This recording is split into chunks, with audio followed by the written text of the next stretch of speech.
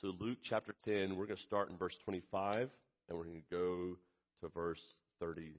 I'm going to read it all. I think it's going to be on the screen for you. And then we'll pray, and then we'll start to unpack this parable, if you will. All right. Luke chapter 10, verse 25. And behold, a lawyer stood up to put him to the test, saying, Teacher, what shall I do to inherit eternal life? And he said, What is written in the law? How do you read it? And this lawyer responded by saying, You shall love the Lord your God with all your heart, with all your soul, with all your strength, and with all your mind, and your neighbor as yourself.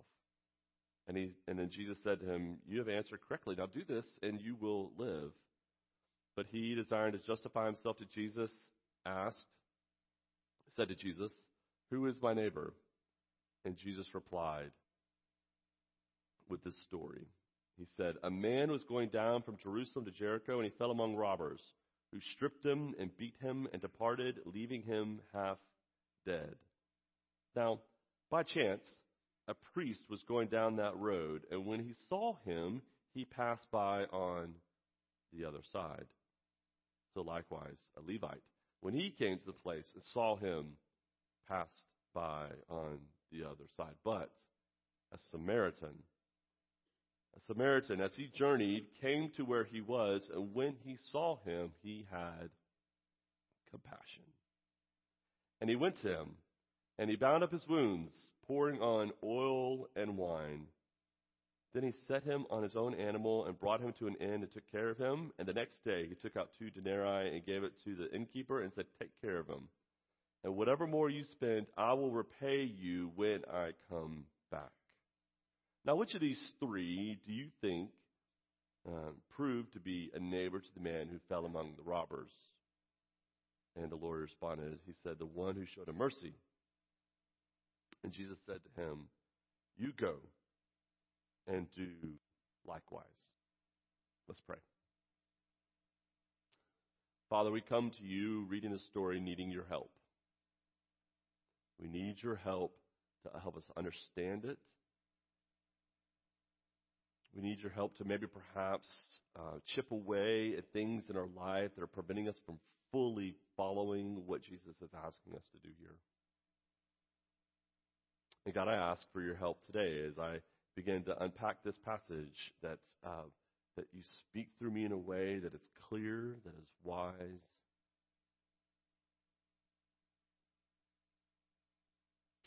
And Father, we know that you call us all to be good gospel neighbors.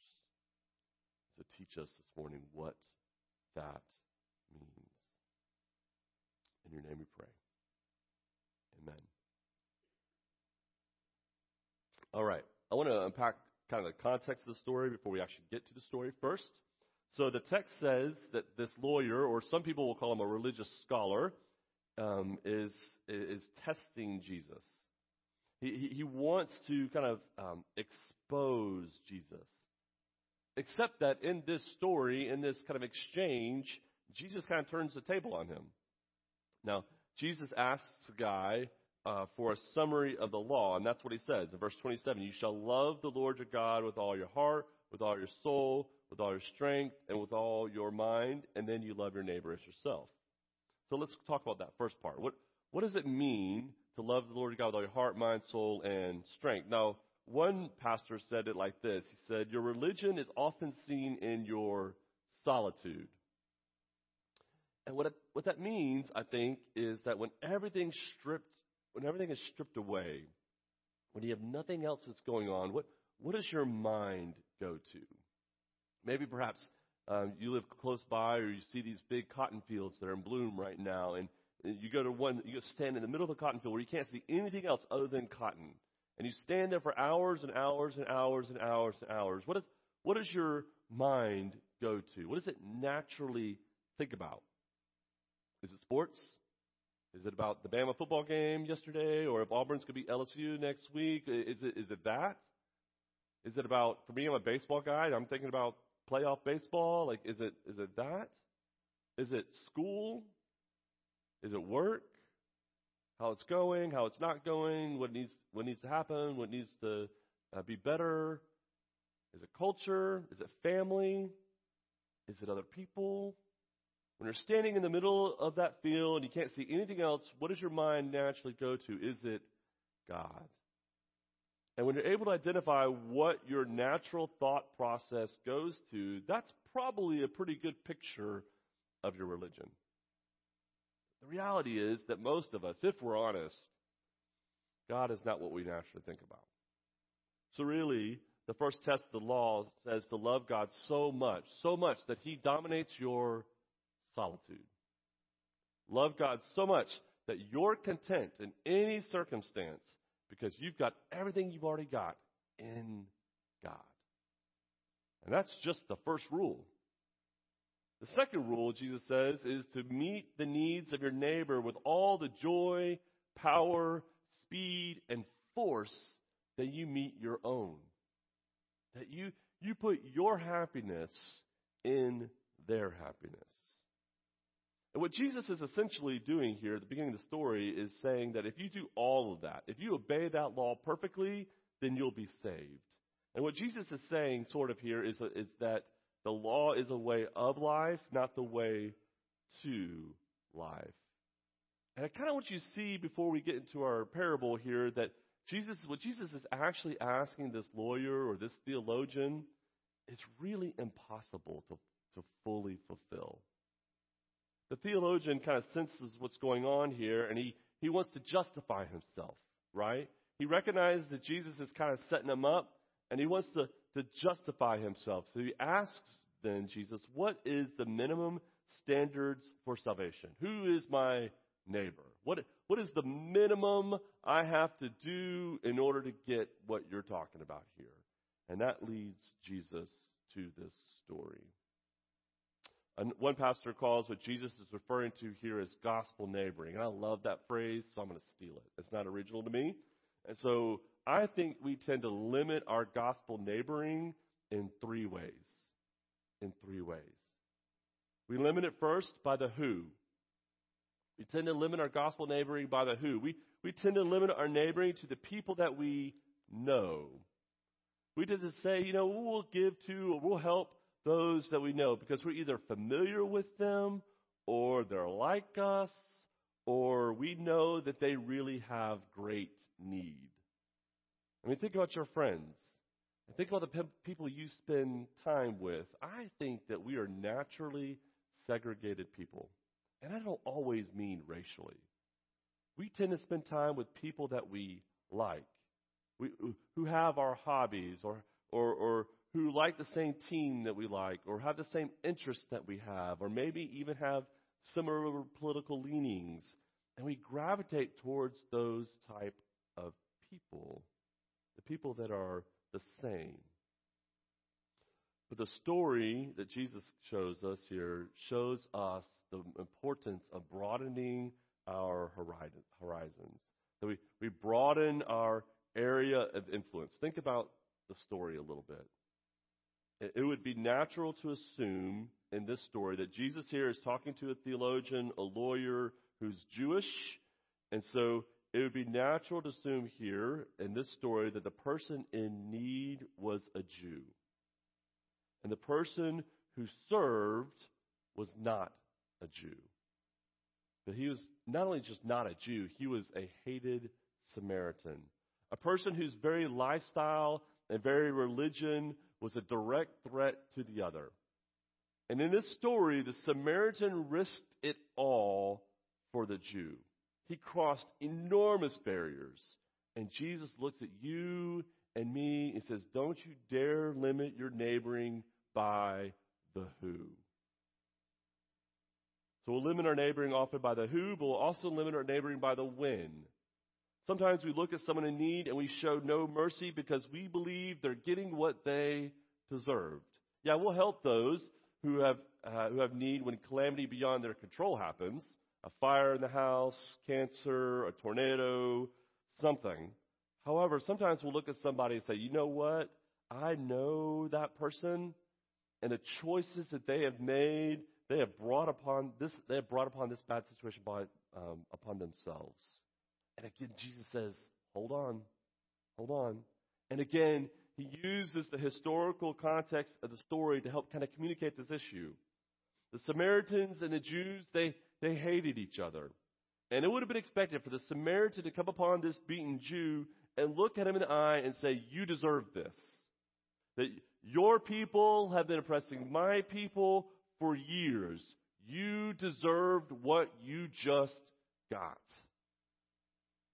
So Jesus is using this story and he's communicating to us that we are not to determine when we help.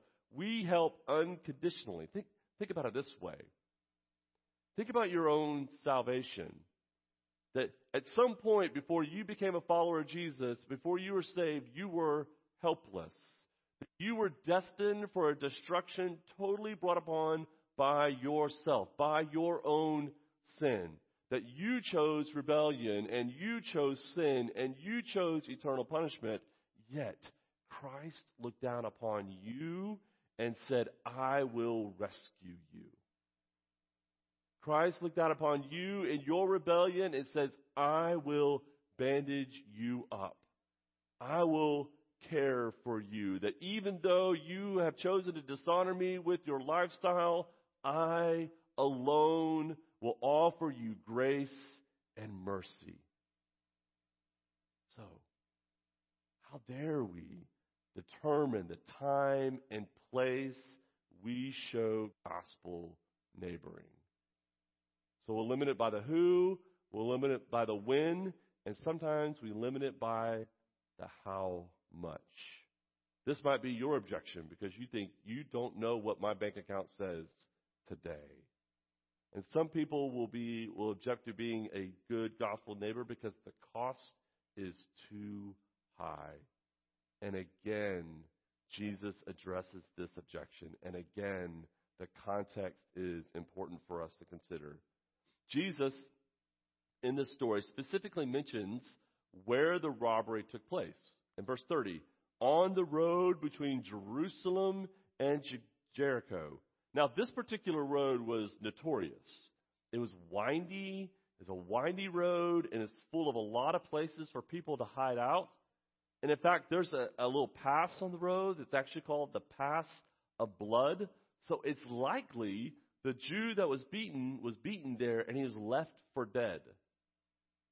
So two people come upon him, the Levite and the priest, and they come by, and if we're honest, they kind of do the smart thing.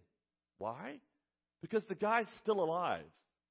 The guy's still on the road alive. He was beaten, left for dead, but he's still alive by the time the Levite and the priest get there. And so they think perhaps the guys who did this to him are still around. And they may be waiting for the next victim. So in some ways, in an act of self-preservation, the Levite and the priest move to the other side of the road and they hurry along. Well, the Samaritan comes along, and again, the guy is still alive. So again, the threat is still very real, and he risks his own life to offer aid to his hated enemy. He says, I realize the guys who did this to you, they really might be around the corner, but I'm going to provide care for you. And he just didn't throw 2 denarii at him, say, hey, I hope this gets you along the way. No, he told the innkeeper, whatever the cost is, I'll pay it. I'm coming back, and I'll pay whatever cost that goes beyond what I've already given you. You know, Galatians 6 discusses this reality that the followers of Christ are to bear one another's burdens. And sometimes our objection to gospel neighboring is because we say we can't afford it without hurting us. And Jesus looks at you and me and says, exactly. Exactly. Truly bearing one another's burdens means burdening ourselves. Truly being a neighbor means caring until it hurts.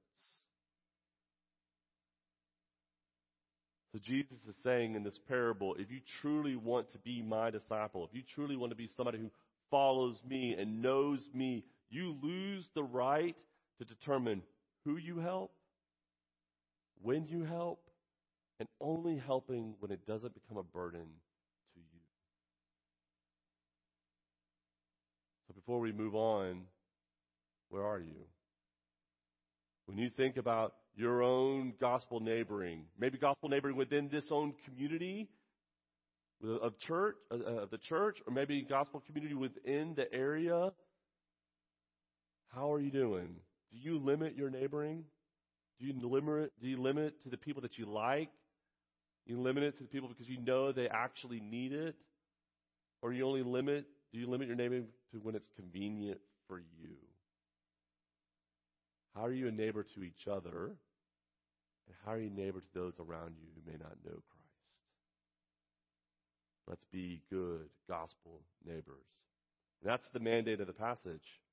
But there's a pastor who recently passed away. His name is Tim Keller. He points out a couple interesting thoughts on motivation, and I'm going to borrow some of his thoughts as we close out. You know, when it comes to helping the poor, we often experience different reasons to help. There's the morality element. We see the poor, we have pity, and we do what we can to help them. We'll vote for new policies. We have canned food drives and so on. And there's also a religious motivation. We help the poor because that's what good Christians do. But in fact, though, nearly every major religion addresses helping the poor.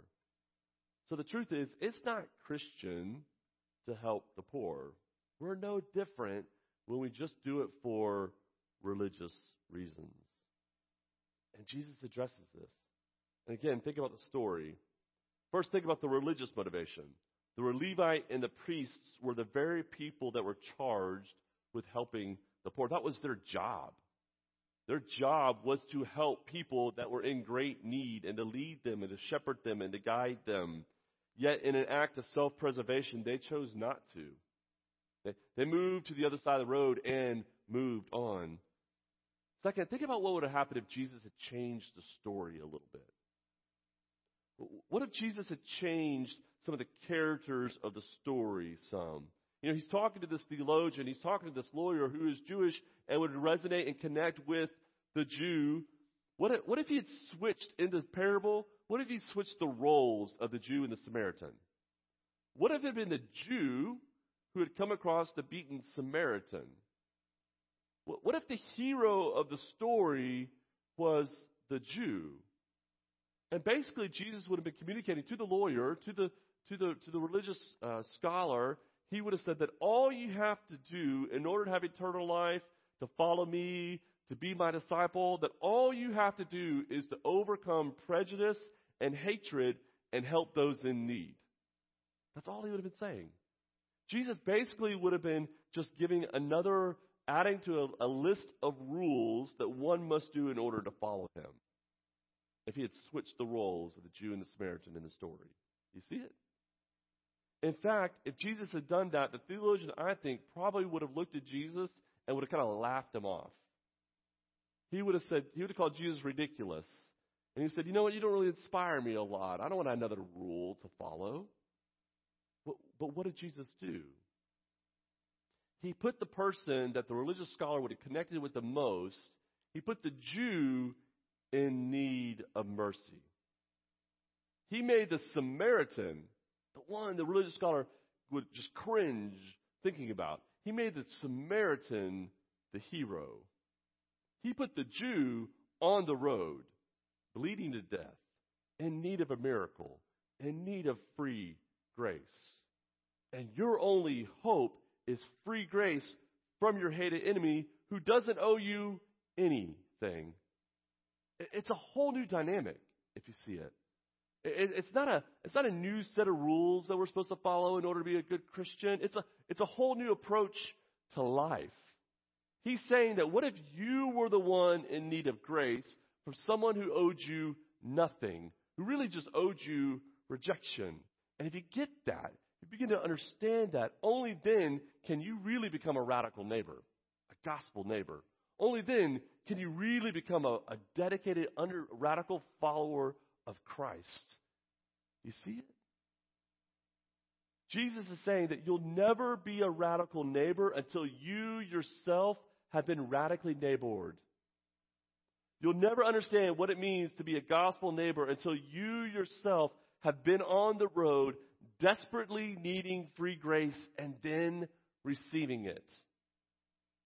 You'll never be able to have the kind of ministry around you until you have received that radical neighbor grace. You see what Jesus is saying? He's giving you and me a picture of what he did for us. That we were the beaten man in need of free grace. That we were the beaten man destined for death.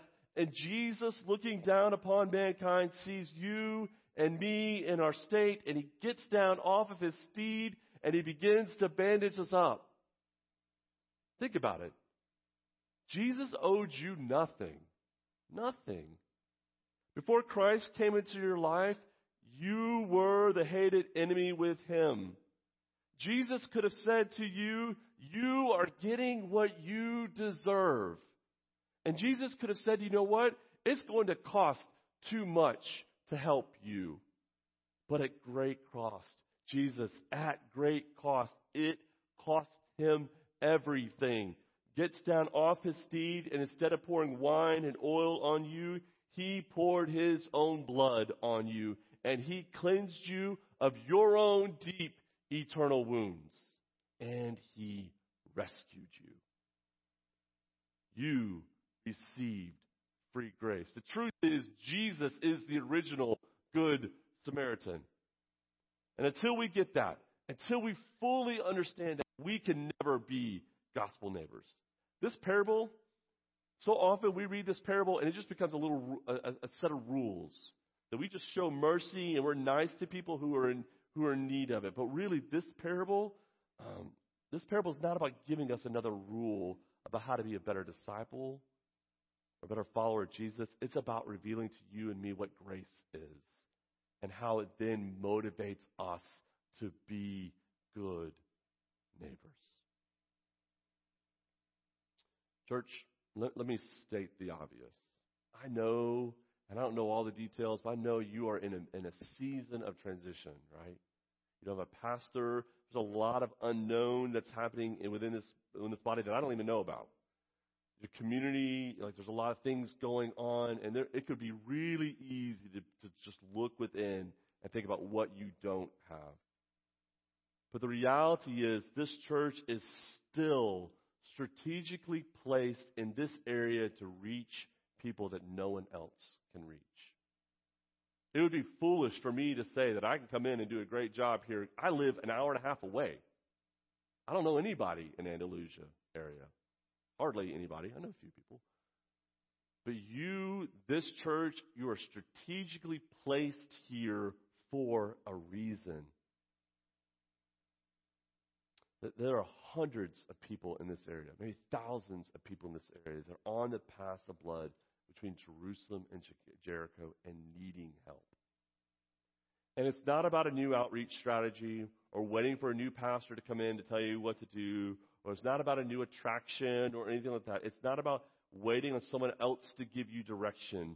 Being a gospel neighbor is recognizing that you were at one time also laying on that road, on that path of blood in desperate need. And Jesus came and he saved you. Being a gospel neighbor is about going to those people and saying, this is how you're rescued. It's not just about dragging them to church, it's about you going to where they are and saying, this is how you're rescued. It's about showing what grace is and how you receive it. It's about being motivated by what's been done for you above trying to impress God with your own religious piety. Again, quickly, to be a gospel neighbor, we must first see the need and be moved by it. We must first recognize that God has saved you. He has rescued you. And as Ephesians 2 reminds us, it was not anything that you did, so that you can't boast about it. But Ephesians 2 then says he saves you for purpose. He has prepared works for you that you should walk in them. And so to be a good gospel neighbor is to be reminded daily of the fact that I was on the road and Jesus rescued me. But now he has repurposed me as a follower of Jesus. He has repurposed me as a church to go into this community where there are thousands of people on the road needing grace and showing them grace. Showing them what it means to follow the one who extends salvation to them. So we see the need and we are moved by it. Everybody saw the need in the story. The Levite, the priest, and the Samaritan, they all saw the need. The problem is the first two moved and avoided it. Saw it and avoided it. The Samaritan sees it and is compelled to help. So again, let me ask, where are you? Perhaps some in this room have recognized they've never really responded to the grace and salvation that Jesus has offered. And in a second, I'm going to pray and we're going to sing, and Phillips could be down here. If you want to talk to somebody about that, we invite you to do that this morning. Don't leave today without recognizing that the Savior of the universe has offered you mercy. He wants to bandage you up and repurpose you in this world. Perhaps some of you have been a follower of Jesus for a while, and you've begun to realize that maybe your reaction to those around you is more like the Levite and the priest. That you go move to the other side of the road and you move on. And maybe this story calls you to repentance, to be reminded of your own salvation that you did not earn. But God is giving you ministry and opportunity that no one else in this world has. And you need to respond to that today. And you need to repent of your disobedience to Him. Or maybe perhaps collectively as a church, you begin to realize, hey, there are some things that we need to do together as Bethany Baptist Church to reach and serve our community. And instead, you've acted as a church collectively more like the Levite and the priest and said, we're going to move on to the other side. It is not convenient today for us to help and serve and be extended in different ways we've never been extended before. And maybe that perhaps today collectively, y'all need to begin to repent and say, how do we be a gospel neighbor to our neighbors around us? I'm going to pray. We're going to have a time of invitation through song. And however the Lord moves, responds, I beg that you respond to Him appropriately. God, every day we need to be reminded of the fact that you have saved us. That you did not limit yourself by the who or the when or the how much, but at great cost, you have saved us. Father, we also know from your word that, and our experience, that you are powerful enough and big enough to do whatever you want. But yet in your wisdom, you have saved us, but then you give us purpose to be gospel neighbors to our community. And there are people in this room that need to respond to that. They need to realize that they need to be better gospel neighbors. So, Father, forgive us. Forgive me when I neglect that. When I neglect the purpose, the calling for which you have called me. And may we all together respond by wanting to be good gospel neighbors to those around us who don't know you, who are perhaps also on the path of blood, waiting for grace and mercy. Father, we love you. And we're thankful for the salvation for which you give us and the purpose for which you call.